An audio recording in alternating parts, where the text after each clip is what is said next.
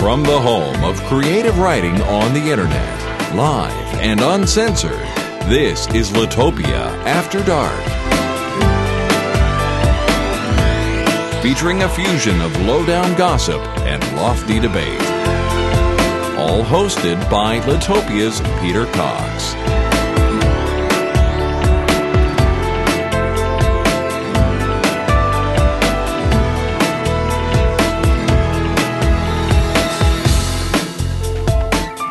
Time in London is, hang on a sec, the time in London is, just let me, that's done that, yes. So, where was I? Oh, yes, the time in London is 8 o'clock. And if I type time of day into Google, I get 11,500,000 hits in 0.5 a second. Well, yeah, that'll do. And it's now just about time for a nap. But first, good evening, good afternoon, good morning, wherever you are. Welcome to Litopia After Dark. As always, we're broadcasting live on Ustream. Join us there if you can. And don't hold back in the chat room. We've an information buffet of a show this evening. A few choice morsels to pick at and have a good chew over. Country music gives us the entire history of 20th century America from the viewpoint of the common man and woman.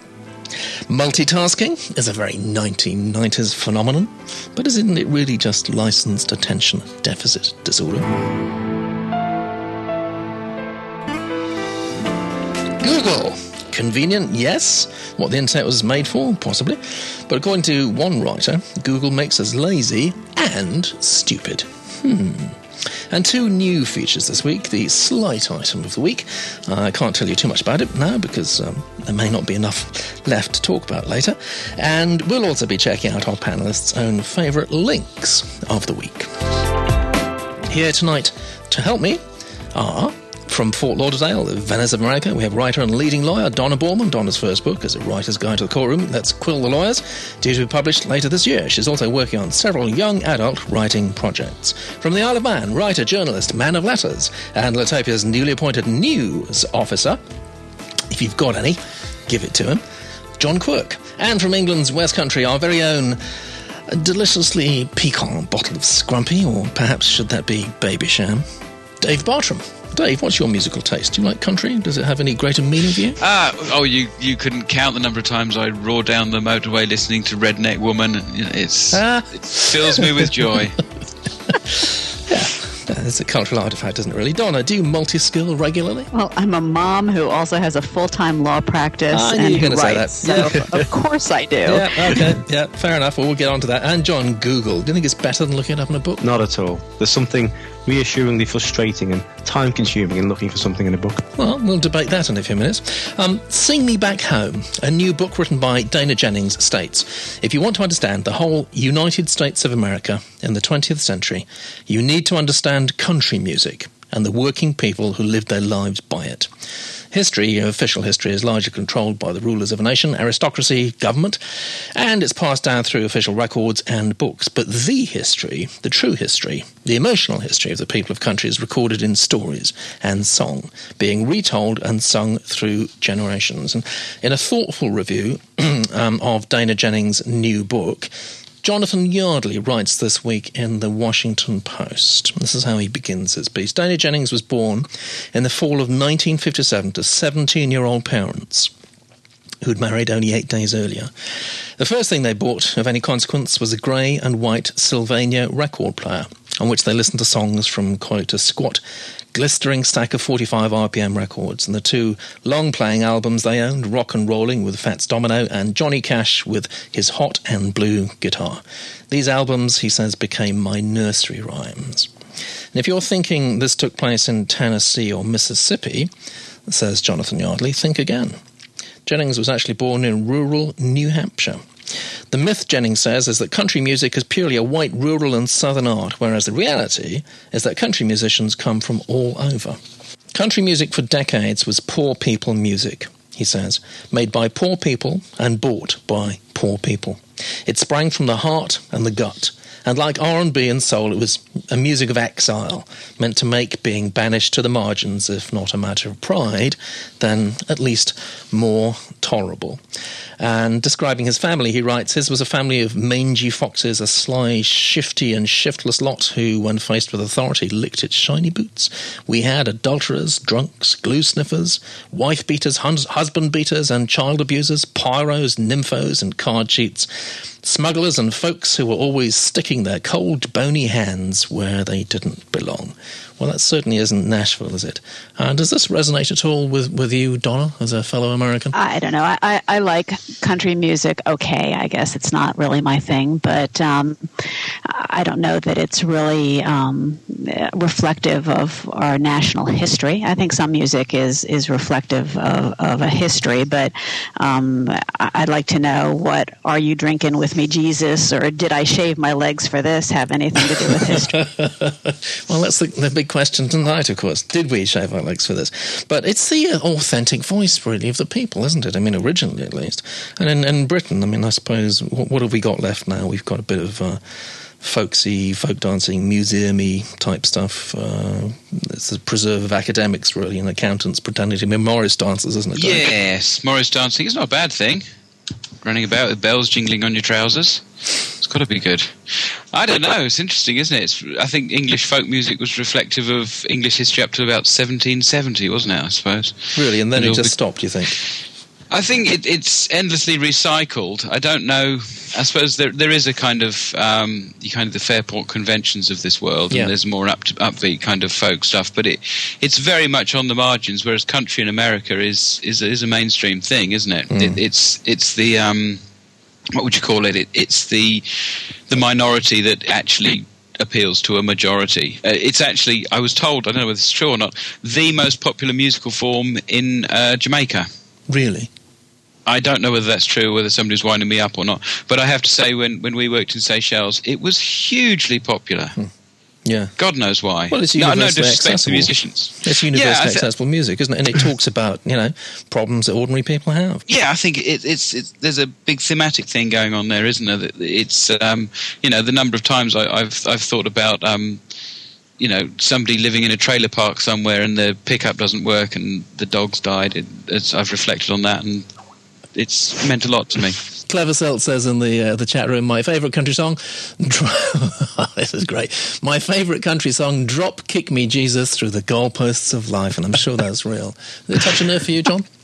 It certainly does. Donna, can I just ask, is there a difference between country and western? I don't think so. I'm not an expert by any means. Country and western, I think, is what you'll hear the radio stations called that do kind of both. But country is probably more straight, like Patsy Cline and that genre. Western, maybe so more. You say you're no expert on this, but you sound very erudite, Donna. I mean, we can't see you, of course, but I can just picture you in that sort of spangly jacket and the whole works. Actually, you've got the right voice for it. Well, I probably do dress more like a country singer than anything else. I mean, right now, for instance, my jeans have a snake print on them, and my shirt is glittery silver. So maybe that's the South Florida influence, though. John, do you feel that country in the UK does anything to you at all? It brought me immense pain and suffering when I was a child. my father is an absolute avid country and western fan. Loves Jim Reeves, loves Patsy Cline, Dolly Parton. That's very interesting, actually, because what you're talking about, basically American culture, aren't you? I mean, you're talking about American country, but what I meant to say was, the sort of the British side of things. I mean, was that ever a factor when you were growing up? It was always a factor because it was never off in the house. He used to torment me with it. He really was. This is bringing back bad memories. Yeah, no, he just loved it. From when even when my dad was sort of in his teens, early 20s. So you're not partial to a bit of Morris dancing or Dwyle flunking? God, no. I've mellowed a bit as I've got older and I got out of the house, but it still haunts me. It is hard to beat Patsy Cline. I love Patsy Cline. I'd like to beat Patsy Cline. There's probably a song about that already out there. Probably. In the nice UK, three-chord trick. I mean, it's become an academic discipline in the UK, and I suppose really that's the kiss of death for anything, isn't it? As opposed to an academic indiscipline, I suppose, which is possibly even worse. Ah, yes. Good. Multitasking. Multitasking is a term derived from computing in the early to mid-1980s and applied to humans in the late 1990s. In an article for the New Atlantis, senior editor and fellow of the Ethics and Public Policy Center, Christine Rosen explores the subject and its possible negative effects. Wikipedia, if you want to check out multitasking there, states that multitasking has been criticized as a hindrance to completing tasks, and it quotes Timothy Ferris's argument that one should rarely multitask and should instead devote full attention to completing a very small set of defined goals. And Christine Rosen goes on to write, and this is how she begins her piece, which is well worth reading. Of course, all the news items we mention are scrupulously linked through on the show notes, which you can find on the podcast website, podcast.litopia.com, so you can read the entire article. This is how she begins. In one of the many letters he wrote to his son in the 1740s, Lord Chesterfield offered the following advice: "There is time enough for everything in the course of the day, if you do but one thing at once, but there is not time enough in the year if you will do two things at a time." To Chesterfield, this is Christine writing now. To Chesterfield, singular focus was not merely a practical way to structure one's time; it was a mark of intelligence. She quotes him again. "This steady and undissipated attention to one subject is a sure mark of a superior genius," Chesterfield writes, "as hurry, bustle, and agitation are the never-failing symptoms of a weak and frivolous mind."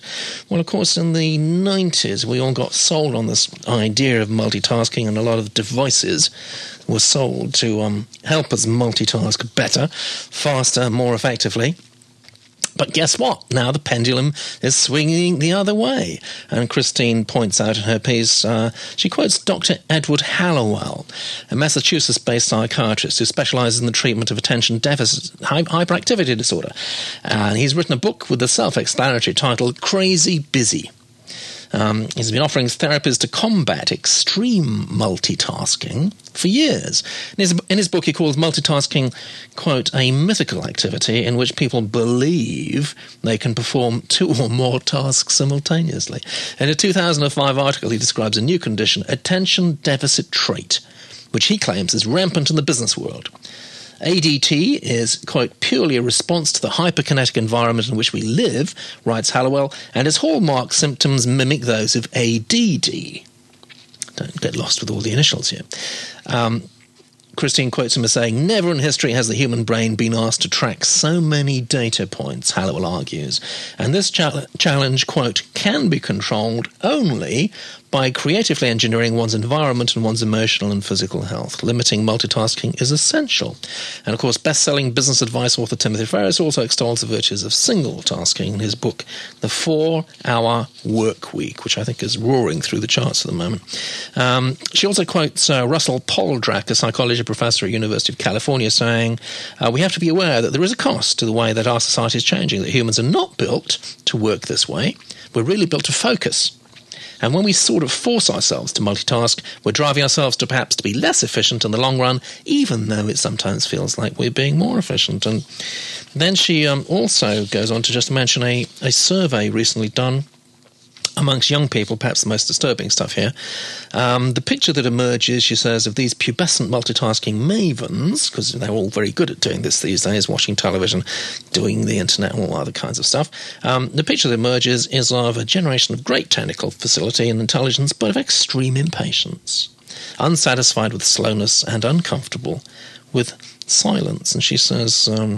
she quotes a neurologist as saying, "I think this generation of kids are guinea pigs. And they may well become adults who engage in very quick but very shallow thinking."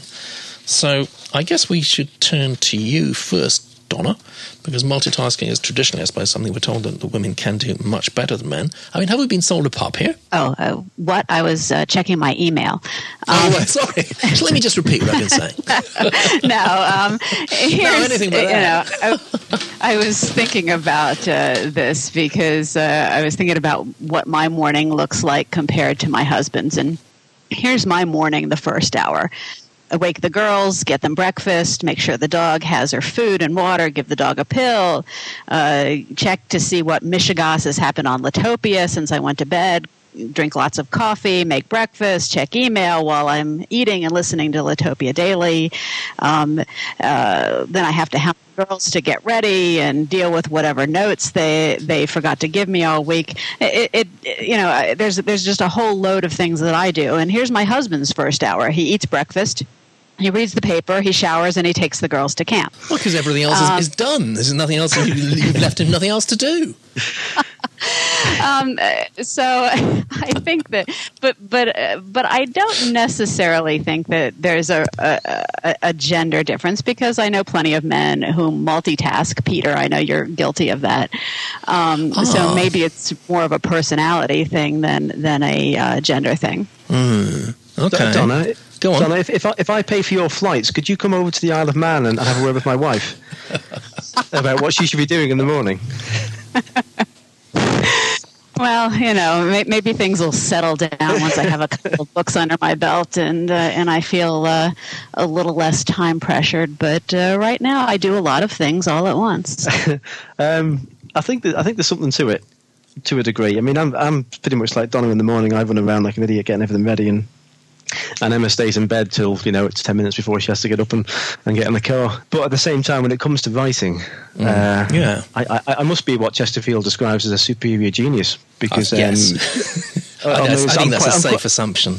I'm quite chuffed at that description, because it's one at a time. Yeah, I've got several things on the go, but I can't dip in and out of them on a daily basis. I need to focus. Yeah, I think there's a difference. I mean, I know a number of authors do have different projects on the go. But that's not really multitasking, is it? It's sort of, giving your attention to one thing after another. And a little bit of variety is good there.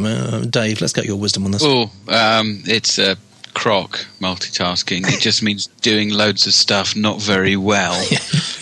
If you do one thing at a time, you do it better. It's as simple as that. And I don't know whether there's a gender divide, but there's certainly a cultural divide. If you go back to the cave, where I've taken us once before, or now and again, if you're out hunting woolly mammoths, you've got to stay focused, haven't you, really? I'm very interested in this, because, for years and years and years we've been made to feel deficient, really, if we can't do this thing. And, I mean, even Donna, right, sort of, ultra-efficient person, probably accomplishes more in the first 2 hours of the day than most of us do in the entire day. But, is that really multitasking? Or isn't it just doing things really quickly? Well, I think I do skip from one thing to another. Obviously, I'm not typing while I'm cooking breakfast or whatever, but I tend to switch from one thing to another really fast. Maybe it's just being an American and having a short attention span. We don't tend to have a lot of patience over here. I remember when I did visit England, my husband and I were really frustrated with the concept of queuing everywhere. We couldn't stand the fact that you have to wait in line. Oh, you were one of those pushy Americans, were you? Well, because we weren't pushing, over here, we queue for buses, We don't like waiting for stuff here, and I don't have any patience for it. Did you just sort of push yourself to the front of the bus queue? No, we waited, but we grumbled about it. Is that George Bush's excuse with the oil in Iraq? Oh, I just couldn't wait. No, not going to hold Donna responsible for that, for heaven's sake. Well, let's just move this discussion on, not leaving it. We're just sort of developing a little bit further, because again, also this week, a very interesting piece in Atlantic Monthly, July-August issue by Nicholas Carr. He finds that his use of the internet and Google, his use of snippets of information, means that he can no longer concentrate or has the will to read lengthy passages of prose. Google, he says, has made us stupid. Reading is not instinctive, says Marianne Wolfe, a developmental psychiatrist at Tufts University. It's not etched into our genes the way speech is. We have to teach our minds how to translate symbolic characters we see into language we understand. So is the internet responsible for stopping us doing something we're not suited to anyway? Well, I know that's a big leap, but really, with so much information available to us now, are we beginning the habit of just skimming for what we think we want and not spending the time reading deeper? This is what she says. This is what Nicholas Carr says in his, again, very long piece in Atlantic Monthly, full links on the show notes. He starts off by talking about 2001 Space Odyssey, Stanley Kubrick's film, when Hal, the computer, is dying. He says, "Dave, my mind is going." You probably remember this. It's a very famous scene. Hal says forlornly, "I can feel it. I can feel it." "I can feel it too," says Nicholas Carr. "Over the past few years, I've had an uncomfortable sense that someone or something has been tinkering with my brain, remapping the neural circuitry, reprogramming the memory. My mind isn't going, so far as I can tell, but it's changing. I'm not thinking the way I used to think. I can feel it most strongly when I'm reading. Immersing myself in a book or a lengthy article used to be easy. My mind would get caught up in the narrative or the turns of the argument, and I'd spend hours strolling through long stretches of prose. That's rarely the case anymore. Now my concentration often starts to drift after 2-3 pages. I get fidgety, lose the thread, begin looking for something else to do. I feel as if I'm always dragging my wayward brain back to the text. The deep reading that used to come naturally has become a struggle." He says he's not the only one. He's been speaking to other people about it. "When I mention my troubles of reading to friends and acquaintances, literary types, most of them, many say they're having similar experiences. The more they use the web, the more they have to fight to stay focused on long pieces of writing." Isn't this a bit scary? And we know that the human brain, of course, is infinitely malleable. Are we sort of retraining ourselves to be sort of short-term people, incapable of reading anything more than 2-3 pages, Dave? It could be that. It could be they're just reading crap books that don't hook their attention. That's Read a better book. Yes. I've found I've got a lot pickier with what I can engage with as years have gone by. You're less prepared to spend time, which is a finite thing. Well, after at your all. age, it is quite finite, isn't it? Well, you think, well, you give something a few pages. If it really doesn't grab you, you put it down. So maybe they're just reading crap books, and they need to read some better books. I don't know. There was just an article in the Australian about how computers are actually causing our brains to rewire. Apparently, when we spend hours in front of the computer screens and TVs, we churn out excessive amounts of dopamine. And apparently that suppresses more sophisticated thinking. And it's addictive. So the scientist that was quoted apparently thinks we're going to eventually change human behaviors and thought patterns as drastically as when we changed over from Neanderthals. I thought that was really interesting. Yeah. We're actually evolving by this constant exposure. So it's back to a notepad and pen then. Well, we didn't actually evolve from Neanderthals, did we? They were a separate species with a big hindbrain, and Homo sapiens has a large forebrain. And interesting, if you have a Neanderthal recessive, because there was some interbreeding, you have a long second toe. So check your feet, folks. You may be maybe halfway there. That's what some people call a Greek foot, isn't it? I believe so. I've got that. We could communicate through grunts if we had to.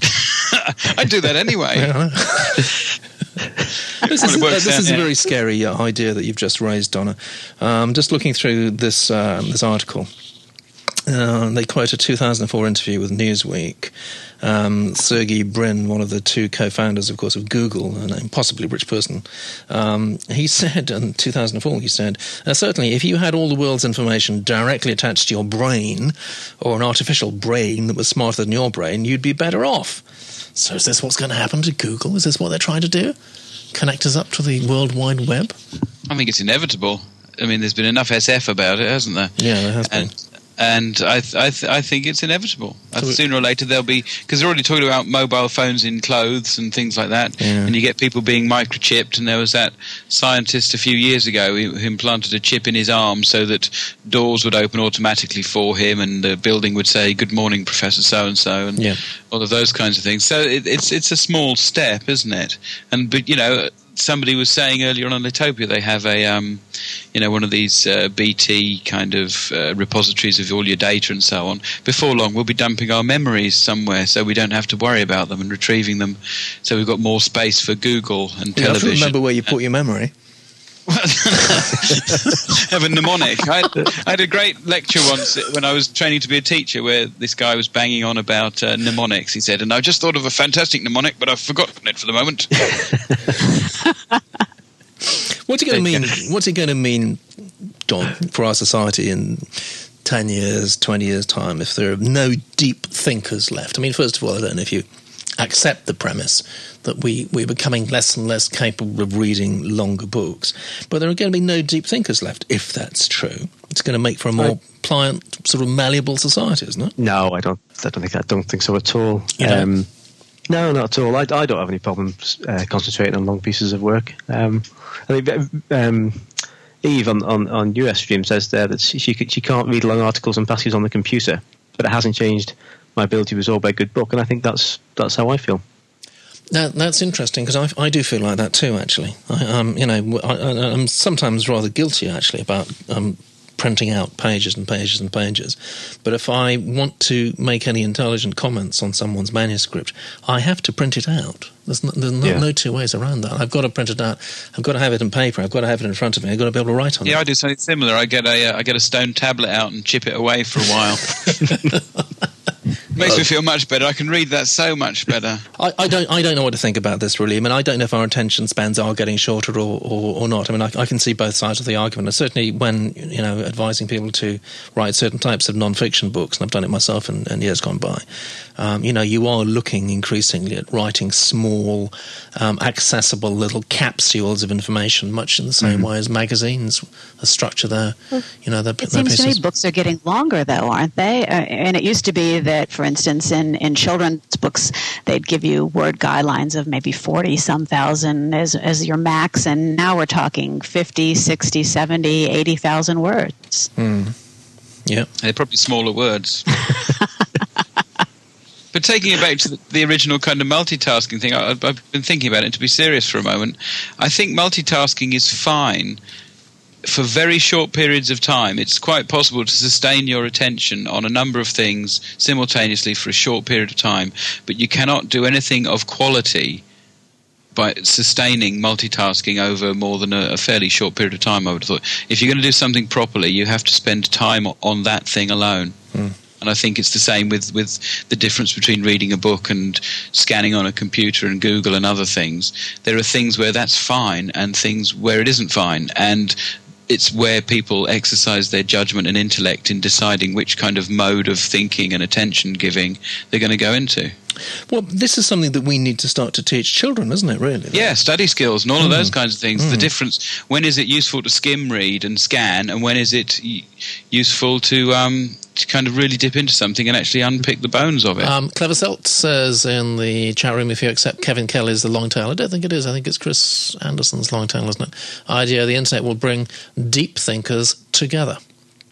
So we in the future we can all look forward to being hardwired together with people who have sort of compatible intellects. Not sure if I do want to look forward to that. Jezebel says children's attention spans have a lot to do with food additives. And I think that's true too. And Reboot User says yes, food additives have a huge part to play in attention problems in kids. Clever Selt goes on to say, let's not confuse activity with performing a task. Anyone can be involved in lots of activity without actually achieving anything. There's a fairly subtle distinction between doing a lot of things in rapid sequence and multitasking, though, isn't there? I think a lot of people say multitasking, what they mean is I've done a lot of things very quickly, but I've only done one thing at a time. But it feels like in memory, they all kind of concatenate together and they all seem to happen at once. But in reality, you dealt with one at a time. Genuine multitasking is when you're on the phone, emailing, got somebody in front of you, all at the same time. Yeah. And you can do that a bit, but not very much. I'm very pleased, actually. It's a bit of good news today, really, that, that multitasking is sort of on the way out. Because, it's something I've never really successfully managed to do, and I've always felt inadequate. And now, guess what? I'm right. Another wonderful piece in the Boston Globe this week was... I'll tell you when I get back from my nap. It was about napping, and they've got a wonderful. It's a graphic, actually, a huge, great graphic about how to have a good nap, why napping is important. They say for years naps have gotten a bad rap, derided as a sign of laziness, weakness, or senility. We are caught napping or found asleep at the switch. But lately, napping has garnered new respect. Thanks to solid scientific evidence, the midday dosing benefits both mental acuity and overall health. A slew of new studies have shown that naps boost alertness, creativity, mood, and productivity in the later hours of the day. And there's all kinds of wonderful things in this graphic. You really must go and have a look at it. Go to the show notes on the podcast site, and there'll be a link through to it. It goes on about mammals. Most mammals sleep for short periods throughout the day. It's quite normal for them. There's another little chart here to work out if you're a lark or if you're an owl. In other words, if you to determine the best time to nap, it helps to know your chronotype. In other words, are you a morning person or an evening person, I think. It then goes on to give you some pretty sort of self-evident advice, I'd have thought, but obviously certain people don't know how to nap. So it points out ideal napping positions.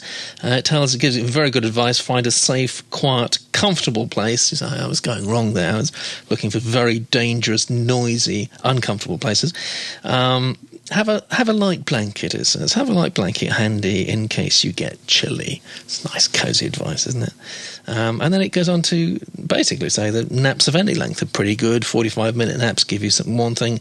Naps of 90 to 120 minutes, which I wouldn't have counted really as a nap, apparently are still pretty good for you because they include REM sleep and all kinds of other deep, slow wave sleep. And then it goes on to give you some nice positions, and sort of the typical female napping position, which is kind of a fetal position, and the typical male napping position, which is kind of slouched all over the place, actually. I don't know. Is this just romanticising sort of the middle-aged nap, do you think, or is it something that we really ought to be doing more of? It's there's a science behind this, isn't it? I can't remember the name of the rhythm that it circadian rhythms. Fits. No, is it? Yes, it is, isn't it? I think it is, yeah. Yeah, every 90 minutes or so, you're supposed to nap for 5 minutes, really? And that's where the power napping thing comes from. Is that polyphasic sleep? That's a bit different. Something like that. Yeah. I don't know, but I was told somewhere that if you nap regularly for about 5 minutes during the day, you're supposed to be much more effective. I've tried napping for 3 hours and then waking up for 5 or 10 minutes and see how that works. But you get all the work done in that time, though, don't you? Well, I have to multitask like mad, obviously. Yes, obviously, yeah. Obviously, to fit, because in a working day of 9 hours, I've got to fit in 3 naps. I'm thinking about carrying a light blanket around with me just in case, after reading this very helpful piece. Well, I had a blanket when I was about 6. I used to carry around everywhere, so, Yeah. Donna, you're too busy. Do you power nap maybe? I don't even sleep at night most, so I don't know what you're talking about. I don't know. Listen, I'd love to nap. I think probably I'm too distracted to nap most times. Sometimes I will actually crash in the afternoon on maybe a Sunday or something like that. But if I go down hard, maybe for an hour and a half or so. What about writing? Can you write after your nap? Yeah, I think I could, but I usually wake up pretty groggy, so it usually takes me a while to focus back on the world once I'm asleep. Yeah, and are you a lark or an owl? Definitely an owl. I'm up until 1, 2 in the morning, so probably I should be napping right about now. You ought to be, actually. Yeah, well, get a nice blanket, choose a quiet, safe place. And the Boston Globe will help you do it. Set an alarm as well. That's very helpful. And if you want to be your best all day long, it says at least plan on napping. So, I don't know, planning a nap sounds a little bit... takes the joy out of it. Are you a napper, John? Oh, yes. Love me naps. Do you? I'm a night owl, so I'm very rarely in bed before 2 o'clock. Wow. And I'm up by sort of 6. So I only get sort of 4 hours a night. You're a Mrs. Thatcher, aren't you? I'm a bit like Donna. So if you have a sort of 10-minute nap sort of when you come in from work, or about how does 10 o'clock. How does the writing fit into that sort of sleep pattern? The writing comes at night. Like if I wake up first thing, I try to set my alarm for 6 and get up and get an hour's writing done. But with so much going on in my head about what's happening at work and what I've got planned for the day, I can't focus. So I'll get in, I'll watch a bit of TV from work, and then I'll sort of hit the computer about sort of 9:30, 10, and get sort of 3 or 4 hours solid work done. I'm best at night when it's dark. I think that's very interesting, actually, because I think there's a sort of distinction. I find writers either tend to be morning writers. They'll be getting up maybe 5 o'clock sometimes, actually, and do 2-3 hours work and then perhaps go on to a day job. Or they'll tend to be night owls and they'll tend to do it in the wee small hours. Which are you, Dave? I think I'm a lark who acts like an owl, truthfully. Going back a few years, I used to get up... Isn't that a cuckoo? That's a definition of a cuckoo, I think. A cuckoo of one sort or another. Yeah. No, many years ago, I used to write early, get up at about 5 and write. And I tend to write late now, and I think I was actually better in the mornings. It's just been a whole lifestyle thing that's kind of turned that around. So yeah. It's called parenthood, isn't it, actually? Yeah, that's the one. I love it. But I think I should turn that around again, actually, because let's face it, there have been many studies that demonstrate that you're at your best in the mornings intellectually. So really, one should take advantage of that and get the best out of your brain when you can. Yeah, there's not that much best to have. I don't understand this, but it's a little disturbing. Jezebel says in the chat room just 3 words: or a ferret. Or a ferret. What would that be like? Would you like a nap or maybe a ferret? This is getting into strange territory. Ruby Tuesday says, I'm asleep all morning, my eyes are open, but I'm asleep. And Clever Celt says, kind of bring the last 2 perhaps opposite points together. 1 point of attention, that mindful meditation stuff is the coolest form of napping. Absolute opposite to multitasking. And isn't it just? Good point. Well, that was our slight item of the week. Now we're going to move on to, I think, perhaps an occasional item. We'll like to do it every week, actually, if it proves popular. We just want to go around our panel and ask them to suggest some cool links that they've found over the course of the past week or 2 that they would like to share with more people. Dave, what's up for you? The coolest one I found, it's the only one I'll mention, is I was doing a bit of research into writing for young adults, and I came across this fantastic article from the New York Times called What is the Matter with the Modern Boy? He is less of a boy, but not more of a man than his father was. The reason and cure outlined by one who knows him. And it was actually written in 1916, and it's got a very scary image of this gentleman who wrote it. And it is the most fantastically insightful thing about the psychology of boys that you will ever read. I think. I'm just looking at it now. I mean, you're right. He is very scary, actually. He's not the sort of headmaster you want to cross, really. No. But it's just great stuff. He talks about the kind of the inner life of the boy and the craving for adventure, and how the effect of the moving picture on him was bad. So they've been worrying about these things the past 100 years, haven't they? Absolutely. And I thought, it holds true now. They're talking about American boys, but I think it holds true anyway. I think it's an extraordinary bit of research. So what was he? Fantastic. I mean, I haven't read this. I'm just sort of skimming it now. So what basically was his thesis? That we're all going to hell in a handbasket, and by 1918 or something like that, the world will come to an end? No, it could have been. I think his point was that education was failing American boys, and I'm sure people are probably saying the same thing in America now.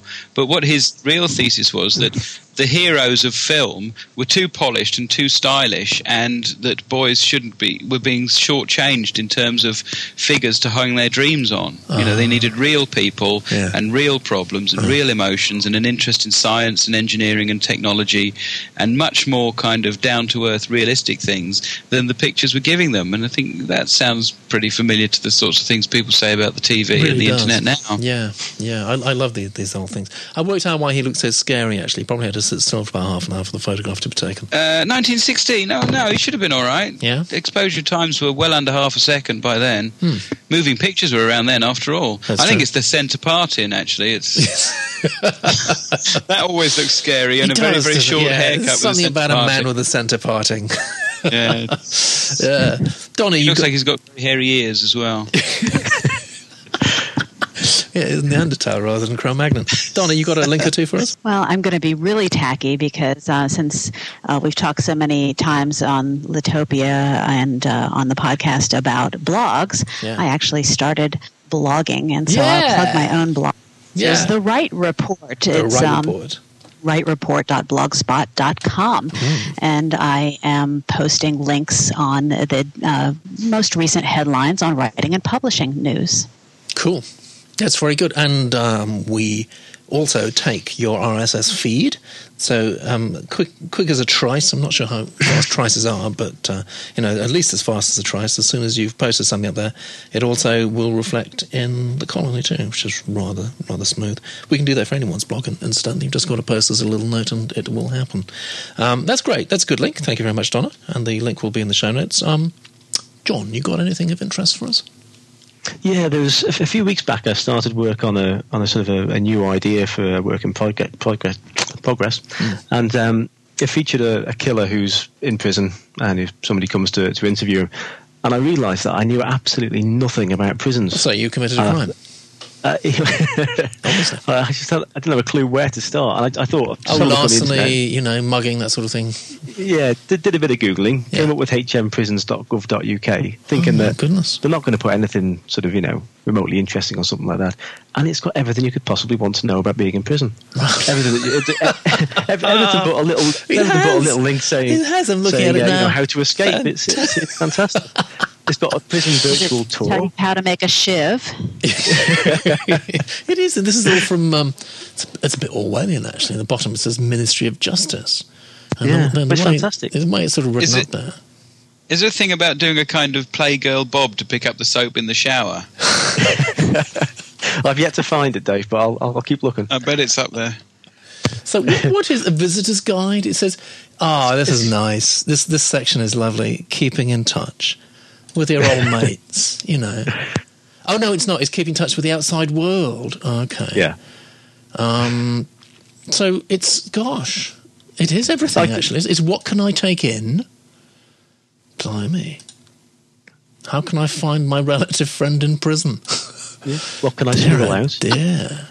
That's extraordinary. This is a government website. I don't know what's it intended to do to sort of make prison life feel horrible or nice. I can't work it out. I love the virtual tour. It's sort of, it's a little map and has a little magnifying glass on it, so you can plot your route out when you're escaping. It's great. Crikey. Yeah. Is there a list of bent screws in there as well? Brilliant. And a going rate for paying them off. Yeah, absolutely. This is for writers. Yeah, probably very, very useful website. Actually, good research. Anything else going on, John?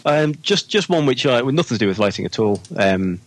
There's a site. Last year, I organised a stag do to Amsterdam for a friend of mine and his best man. And there's a website which it's a bit long-winded.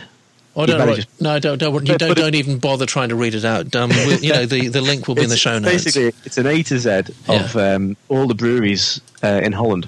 Good grief! And all the best pubs in Amsterdam that stock their beer.